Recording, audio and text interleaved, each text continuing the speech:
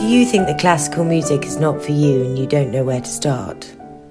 Or maybe you're a fan already and would welcome a fresh approach. You've come to the right place. Perfect Pitch is for everyone, beginners or experts, whatever your age. Lend Nick Healy-Hutchinson your ears for his weekly dose of classical music that will enrich your life. Before we get on to the music, you might like to know that I now have a dedicated email address to which I invite you to send feedback of any kind, whether they be questions or even requests, and I'll do my utmost to answer them. The address is nick.perfectpitchpodcast@gmail.com. The link is also in the description of today's podcast, but you'll have to copy and paste it to use it. On to the music. One of John Williams' finest predecessors in the art of film score was William Walton. We've already heard an excerpt in a previous podcast of his music for the film Henry V, and there's little doubt that the man was in his element in this field. Leslie Howard approached Walton for his 1941 film For the Few. The music was so popular that the composer put together a piece the following year, and the result is the Spitfire Prelude and Fugue. The prelude, I'm sure, will be familiar to you, but sometimes the fugue doesn't get an airing because the opening stands well enough on its own and works for any rousing occasion, just as it did at the wedding of the then Duke and Duchess of Cambridge. But the fugue passage which follows it is there to illustrate the assembling of the Spitfire in the workshop, with a brief solo violin passage to commemorate its designer, Reginald Mitchell, who was forced to stop working on it through illness and died of cancer at the age of 42. The final moments reintroduce the original theme to bring the piece to a triumphant and patriotic conclusion.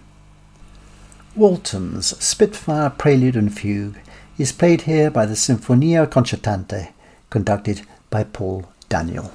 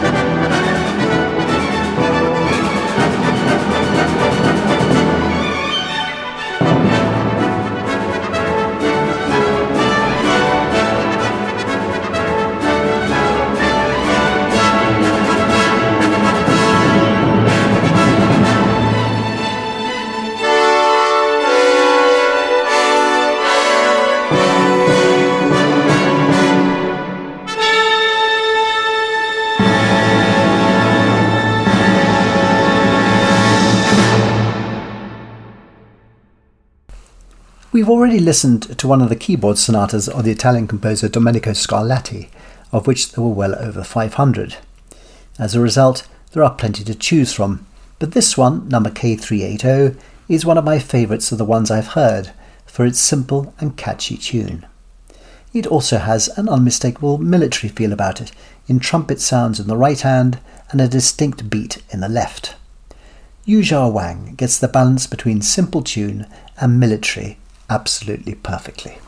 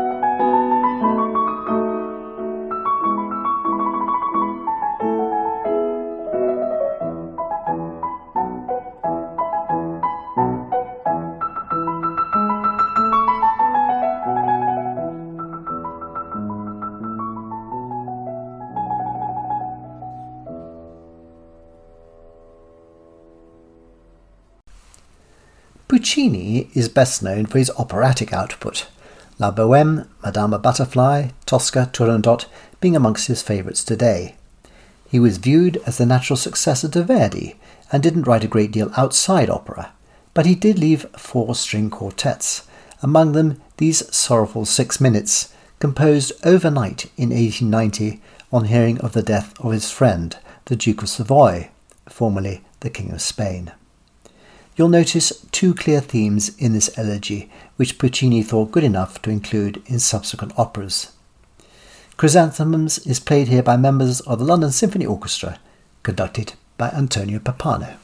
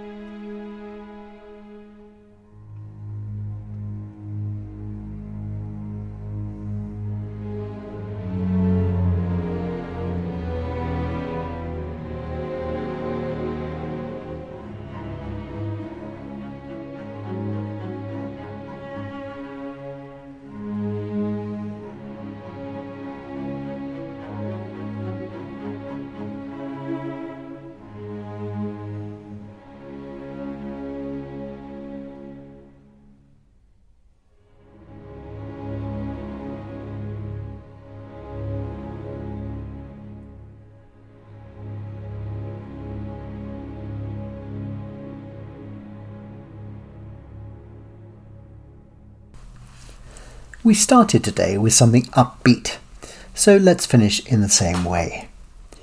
Unlike many of his preceding symphonies, Number 8 by the great Czech tunesmith Antonin Dvorak is unremittingly cheerful. This final movement may have plenty of tension in it, but it is always uplifting, and it's played here by one of my favourite orchestras with whom I'm very proud to have an association, the London Philharmonic, conducted by Charles Mackerras.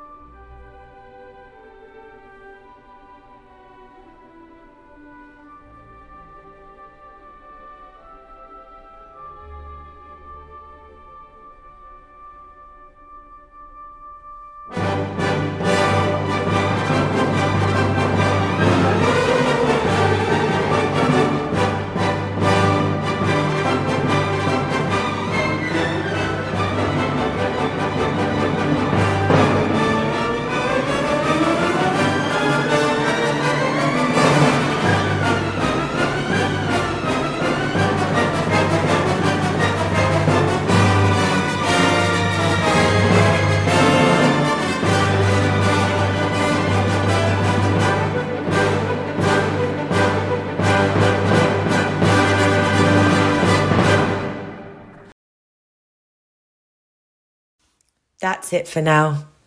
Thank you for listening to Perfect Pitch with Nick Healy-Hutchinson. He'll be back again next week with some more treasures for you, so please do join him then. And you can subscribe to this podcast by clicking on the link below.